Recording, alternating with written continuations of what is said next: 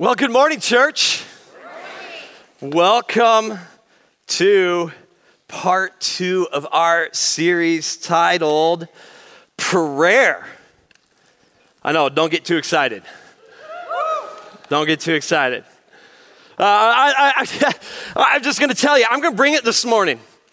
When don't I? But, I was reminded of a quote by John Wesley. I'm going to get his words messed up, and I'm sorry. But it's, Lord, set me on fire and may people watch me burn. In other words, I have passion for this message this morning. And I hope you will have maybe a glimpse of my passion. I hope you have greater passion than what I'm going to bring to you this morning. This is part 2 of our teaching series, Prayer, Knowing and Experiencing God. And you said, Ryan, why are you doing a series on prayer? I think for the last 12 to 18 months, I've heard more people sit there and tell me, I don't know if I'm praying right. I don't know how to start even praying. And so what I want to do in this series is give us some excitement on the greatness of what prayer is, and then we're going to get very practical throughout these weeks of how do you pray?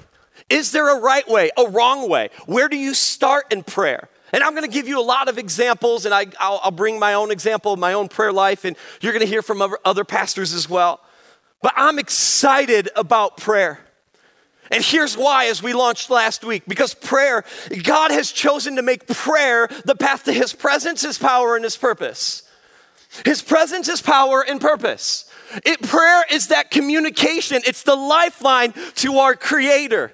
I got done studying this week. I came into the office pretty fired up, and I told Pastor Josh,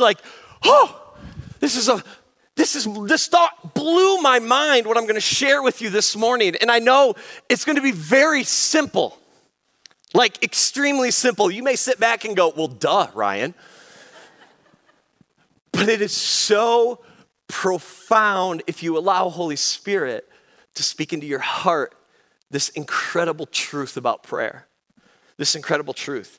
I want this series to, I think God is inviting us to some things. I want this series to be a series that revives our prayer life. I'm not going to make you raise your hand and embarrass yourself this morning, but maybe for some of us, we would literally say, I don't have a prayer life, yet I consider myself a follower of Jesus. Yet I consider myself a disciple, but I don't even know where to begin. I want to be like one of those people that prays, that prays all the time, like you, Pastor Ryan. I don't pray all the time. If I'm honest, prayer is probably my worst spiritual discipline. But the Lord has been showing me something great these last 12 months about my prayer life and how awesome prayer actually is. And I'm getting it fired up on prayer. Whew. May this be a revival for us, friends. You need it. You need his presence in your life, his power, and you need to know what in the world is my purpose. Hey, instead of going around and trying things, how about we humble ourselves, get on our knees, and say, God, reveal things. Whew, okay, I'm preaching. You guys ready? Okay, I got to get on track, though. I'm fired up. I told you. Listen, I got a colonoscopy tomorrow. I have no food.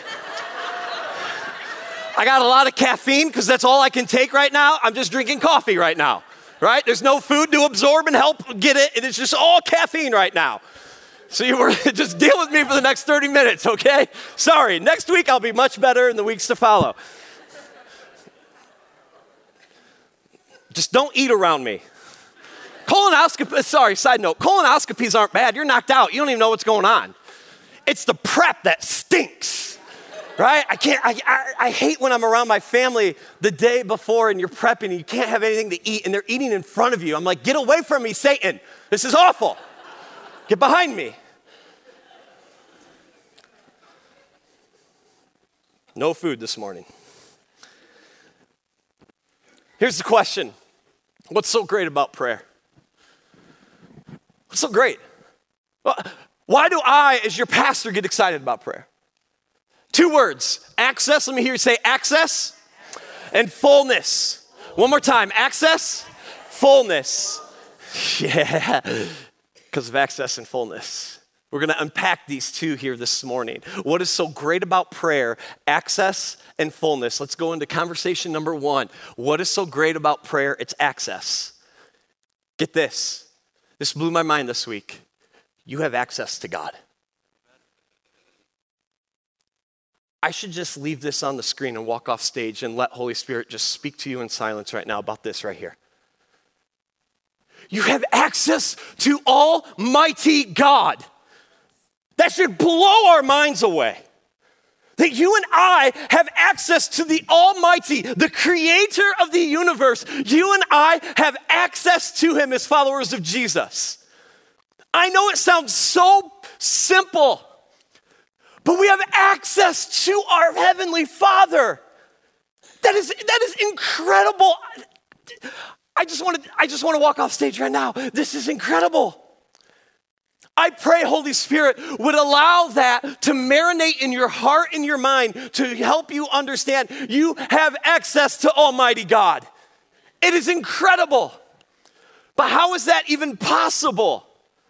Well, back in the Old Testament, you had a priest that would be their representation for the nation. You couldn't come to God. The priest did on your behalf. And then the priest, once a year, to forgive all of your sins, would make a sacrifice of a spotless lamb once a year. He would go into the place of what's known as the Holy of Holies in the temple or the tabernacle, depending on when we're reading in the Old Testament. And he would sacrifice and take that spotless lamb and sacrifice it for all of you for the forgiveness of sins, because you didn't have access to God. God lived there, everyone else was over here. God lived his presence on earth in what's known as the Holy of Holies. That's where he was. So the priest got to pray, got to commune, got to fellowship and talk with God, not you. Then Jesus came. How many of you know when Jesus comes, everything changes? Then Jesus came. Jesus, fully God and fully human, help usher in God's kingdom, gave you a glimpse of what the kingdom of heaven is like on earth. And in the midst of it, the religious people mocked him, arrested him, mocked him, beat him, spit upon him, tried him unfairly, crucified him on a cross. And Matthew records the last moments of Jesus on the cross in the New Testament. Matthew says this, and when Jesus had cried out again in a loud voice, he gave up his spirit. Jesus' last breath is going to be so humanity can take their first real breath. Don't pass this next sentence. At that moment, the what, friends? The curtain of the temple was what? Torn into from top to bottom. From top to bottom. Don't quickly move past this sentence, because this is not about some mama who's mad that their curtain got ripped at the house and they got to sew a new one. We have to jump into the biblical context here to truly understand the power that you and I have, the access to our Heavenly Father. This was a temple at the time of Jesus. You go to the Israel Museum, downtown Jerusalem, they have this entire ancient model. I mean, it's huge. It's probably the size of this room, of the ancient city during the time of Jesus. This was the temple that you read about when Jesus went to the temple or things like that. That's this temple.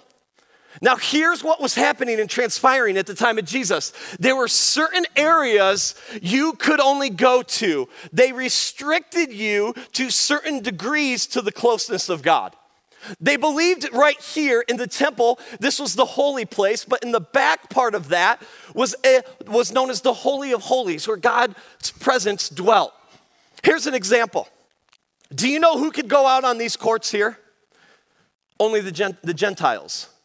That's as close as Gentiles could get to God. They restricted you. Do you know who could come right here? Women, that's as close as you can get. There's the court of women right there. That is as close as you could get to God. Inside was the court of Israel, or the court of men. Men, you can get a little closer to God. Only priests could go into the holy place, which is, here's a close-up. Only priests could go in. And then the high priest could go into the Holy of Holies where the presence of God dwelt and do that sacrifice once a year to forgive all of you. But there was only certain degrees of access you could actually get, or certain degrees of closeness to God's presence. Only one was allowed to get into the presence of God, the high priest. There was a curtain, or maybe some of your translations say a veil, that came down, that separated the holy place from the Holy of Holies. So the high priest would have to open the curtain or the veil to go into the presence of God.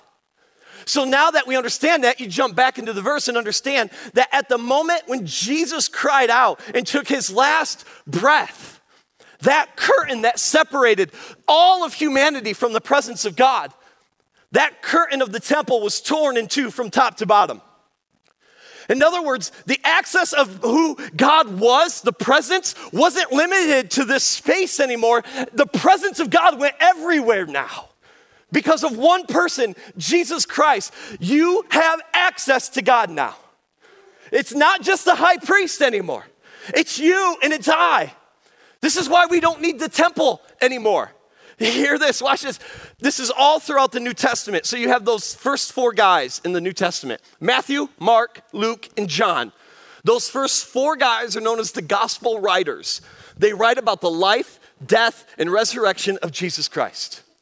From Acts all the way to the book of Revelation, those are letters to churches, first-time Christians, to help understand what does a life following Jesus look like. And a couple pastor letters in there to try to figure out what does life look like following after Jesus. And Paul started the church in Corinth, writes to those Christians, and this is what he says about this idea. Watch this. Do you not know that you are God's what, friends? You are God's temple now, and that God's Spirit dwells in you. He's writing to Christians saying, don't you understand that? The temple existed in the Holy of Holies. That curtain was torn once Jesus died. The presence of God now is all on you. You are God's temple now. That's where his Spirit dwells. It's you. It's not in that one location anymore. He writes to the church in Ephesus, for through him, Jesus, we both have what, friends? Access to the Father by one Spirit. You have access to God now because of Jesus. I love what the Passion Translation says about this verse. It says, and now because we are united to Christ, if you are a follower of Jesus, you are united to Jesus Christ. You're his. We both, because of that, have equal and direct access to the realm of the Holy Spirit to come before the Father. This is profound, friends. You have access to God. You now have access to God, and it isn't done there. To continue in Ephesians, read this. According to his eternal purpose that he accomplished in Christ Jesus our Lord, in him, Jesus, and through faith in him, Jesus, so because of Jesus and through your faith in Jesus, we may approach God with freedom and confidence now. Why? Because you have access to God now. Are we getting this? Am I the only one excited about this? Okay, here, I'll help you understand. My friend, forgive him, but he went to a country concert. It was Garth Brooks. Any Garth Brooks fans? Oh, geez, forgive you too. I literally know no song by Garth Brooks. I do not. It's a good thing. It's the mark of a maturing Christian. I'm kidding. Is it hot in here or is it just me right now? And so he was giving his brother-in-law actually the tickets. His brother-in-law's like this huge Garth Brooks fan. So they were way up in the nosebleeds, like way up. And it was in Atlanta where the Atlanta Falcons play football. I forgot what that stadium's called. It was hosted there. And so he's there with his brother-in-law and his sister and like, hey, these are great. But they realized they were so far away from center stage. Maybe some of you have been there at a concert before. Like you're in the nosebleeds. You're like, I'm just glad I'm here. Even though I can't see who they are. And they're like little miniature figures. Like at least I'm here. Well, he decided, you know what? This is for my brother-in-law. I'm going to get us better. So they started walking around and they found where the elevators were. And there was a lady there. And so he was beginning to talk to the lady and it was like, hey, this is my brother-in-law's like birthday. Can you get us a little closer? And she says, closer? Oh, sweetie, I can do better than that. He says, let me go check. And she calls up someone and they says, okay, it's empty. She says, follow me. They get to a special elevator. She types in a special code. Up they go. And guess where they're at? They are at the owner's suite of the Atlanta Falcons Stadium now. The owner, who is Arthur Blank, wasn't there for that concert, but had his suite, the owner's suite, fully stocked with everything. And she says, Mr. Arthur is not here today. Enjoy the owner's suite. He went from the nosebleeds to the owner's suite. And you and I, as followers of Jesus, are in the owner's suite. Access to God Almighty. Some of us stop living in the nosebleeds. You have access to your Heavenly Father. And I say this, take ownership of your access to God. Take ownership. Take things back that you thought were lost forever. Take it back in the name of Jesus. You have access to Almighty God. That's what is so exciting. So exciting, I went to Pastor Josh and said, dude, we have access to God. He was probably like, well, duh. I was like, no. Everything who God is, you and I have access to. And he freely gives. May you and I start taking ownership of that access. You start taking ownership, listen, I guarantee you, your life will change. You can't walk away meeting God not changed. Your life will change. Your relationships will change. The way you handle certain things in your life will change. You have access to God. Turn to your neighbor and say, you have access. Turn to your other neighbor and say, you have access. May we take a hold of God. You have access. Think about that. Here's the other thing. What's so great, what's so exciting about prayer? We got access to God. How incredible is that? And fullness. In fullness. Now this is what I also got excited about. I didn't tell Pastor Josh this one. This one came later in the week. Turn, if you got your Bible, turn to Ephesians chapter 3. Ephesians was a really rough city in the ancient world. It was the fourth largest city at the time of Jesus. Massive city. Pagan temples everywhere in the city of Ephesus. Pagan temples, a temple that worshiped a pagan goddess, that in order to worship this goddess, you had to perform certain sexual acts in order to bring worship to this pagan goddess. It was an awful, awful city to try to learn what it was like to follow the ways of Jesus early on. And Paul is writing to that church, reminding them of something. And not only is he reminding him of the church of great truths, he has a prayer for them. And this is my prayer for all of us as we jump into this idea of our prayer series. It reads this way. For this reason, this is Paul speaking to the Christians. For this reason, I kneel before the Father, from whom every family in heaven and on earth derives its name. I notice the posture of Paul. I kneel before the Father. Maybe for some of us, the way that we're going to encounter more of who God is we're going to start changing our posture a little bit. In order to have the presence of God, we got to pursue the preeminence of God. And sometimes that is kneeling during our prayer time and saying, God, you are greater, you are above all things. What is over my head is under your feet. God, you are good. And that's how Paul starts his prayer to the church. I kneel. It's a posture of worship. I kneel before the Father. And then he says this, as I kneel, I pray that out of his glorious riches, he may strengthen you with what, friends? With power. Dunamis, dynamite. I pray as I kneel that you Christians would be strengthened with the power through his Spirit in your inner being. He's praying that the Holy Spirit would bring power to you and I right here. Right here. Why? I love that Paul leaves this so that. There's a reason why you need power right here in your life. So that Christ may dwell in your hearts through faith. Do you see what he's doing here? God needs to do a work within you in order for Christ to dwell or have the indwelling presence of God on you.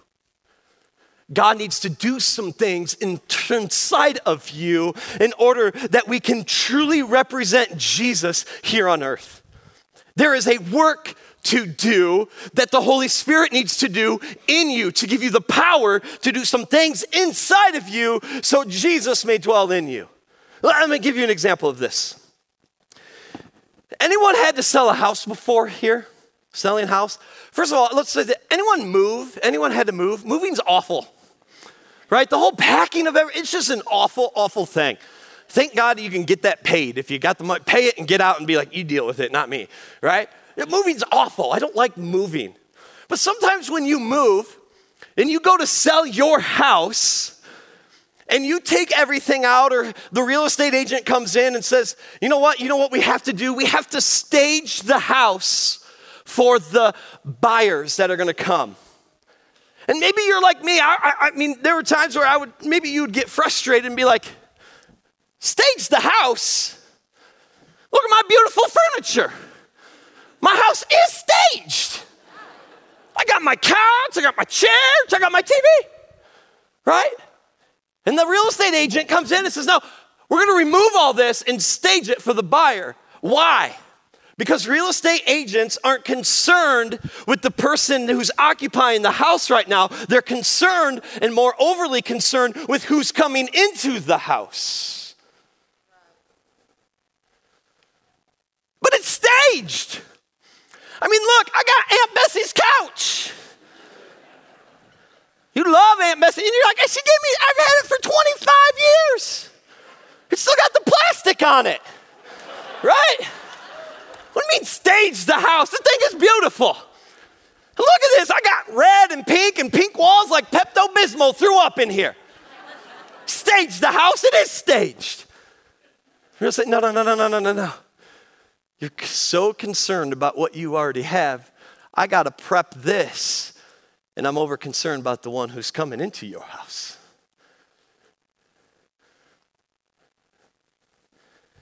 You got stuff in your house right now that doesn't match the person that's coming into your house. You got a couch that's screaming Aunt Bessie from 25 years ago, and a chair that's screaming I'm modern and contemporary. You walk out of that living room and the couch and chair are arguing, sitting there going, you're in the wrong century. You got patterns that don't match. You got all that, and you think this is all good? No. Listen. The one who's coming is better. Why do you got to change what's going on the inside? Because the person that's coming in to dwell within you must see themselves there. Holy Spirit must prepare you in order for Jesus to dwell in you. Because you got some things in your life that are mismatchy. That anger you have, that doesn't go with the fruits of the Spirit of patience Jesus is going to come and bring.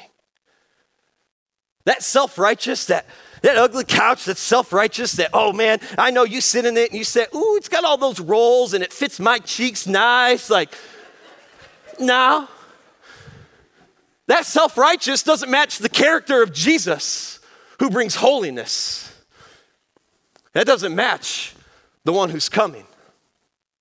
That porn addiction does not match the intimacy and love that Jesus brings to every relationship. That gossip, you talk, man, you are mean. You're mean. You're that lady and you're that man at work when they have orientation and they're taking the new one. They're like, yeah, that's the mean one. Stay away from that one. You're just mean and nasty. You gossip. That does not match the fruits of the Spirit that need to dwell within you. There's got to be some cleaning up that has to happen. And maybe for some of us, you got to look at your design, what's going on inside of you, and sit there and go, but I've always liked Aunt Bessie's couch. That's all I've known. But God, I got to surrender that to you. Because my heart has got to match your heart who's coming in. My mind must match the one who's coming in. You got to surrender your design. Well, Ryan, that's just who I am. That design is just, I've always been that way. First of all, you don't get to define you. You didn't create you, God created you. Jesus gets to say who you are. Get rid of the couch if he says get rid of the couch. My prayer is that your heart would match the one who's going to dwell, and it's Jesus. We can't live like Jesus and share his love if we don't allow Holy Spirit to come and strengthen our inner being with power to match the one who saved you. And who is Paul praying to? Christians. He ain't praying to the lost. This isn't a prayer and a letter to the lost world. This is a prayer to the church. You got some design, you got some prep work still to do so Jesus can dwell, to look like him. I pray that out of his glorious riches, he may strengthen you with power through the Spirit in your inner being so that Christ may dwell in your hearts through what, friends? Oh, you got to have faith. I pray that your faith would increase. The letter continues. And I pray that you, being rooted and established in love. If you are here this morning carrying shame and guilt, saying, I am unlovable, no, your heavenly Father loves you tremendously. You may feel like no one on earth loves you, but you have a heavenly Father who deeply loves you. And Paul's prayer to the Christians, the church, be rooted and established in his love, that you may have power together with all the Lord's people to grasp. May you have power to grasp how wide, how long, how high and deep is the love of Christ. And to know this love that surpasses all knowledge. And here it is, that you may be filled to the measure of all the fullness of God. Whew! You're telling me that we can be filled to the measure of all the fullness of God. Not only do we have access to our Creator, not only do we have access to the Almighty God, you and I can be filled with the fullness of who God is. That should blow your mind. I hope you leave today more excited about prayer than ever. Prayer will change things. When my grandmother was passing away in February, I kept texting my grandpa saying, hey, I'm praying. And this is all he said back, prayer works. Call him Papa. Papa, I'm praying. I'm praying during this time that you would feel God's peace. Ryan, prayer works. Oh, I know prayer works. I've seen it move. I know prayer works because I wasn't able to attend this past Wednesday, but I heard about it. God was moving. God was moving. Prayer works. You and I, listen, being filled with the fullness of God begins in prayer. You need the fullness of God in your life because the fullness of God brings wholeness, which brings peace, shalom in your life, which brings everything into right. He restores everything that is broken in the world. If your marriage and relationship is broken, how about start praying, God, fill me with the fullness of who you are. And don't just pray that alone. Grab your spouse's hand and go before the throne of God praying that. God, my mouth is just all, I got to stop thinking negative things. I need to kneel before the Father and ask, Father, fill me with your fullness because what is coming out of my mouth is not of you. See, here's, please lean in really quick, and I'm wrapping up, I promise. We want the privileges of God without the bother.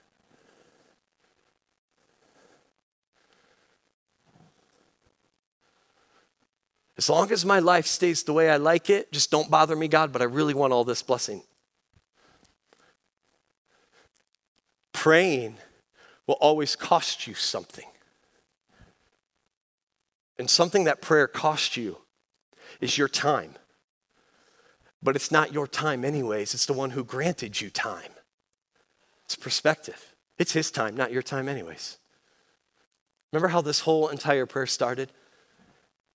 With the words of Paul to the Christian church.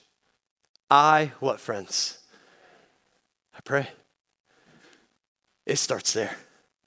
I pray. What is so good and great and awesome and thrilling about prayer? You have access to God.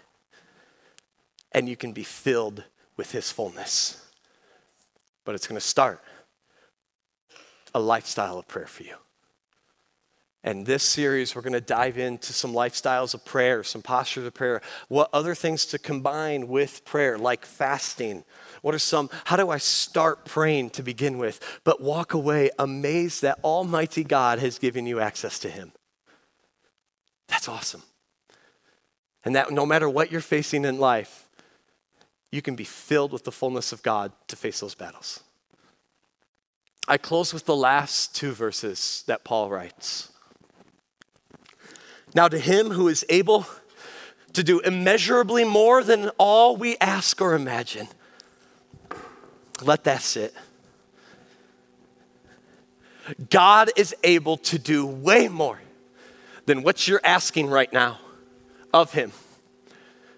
And way more than your imagination. I pray that we all would have an incredible holy imagination of our Creator.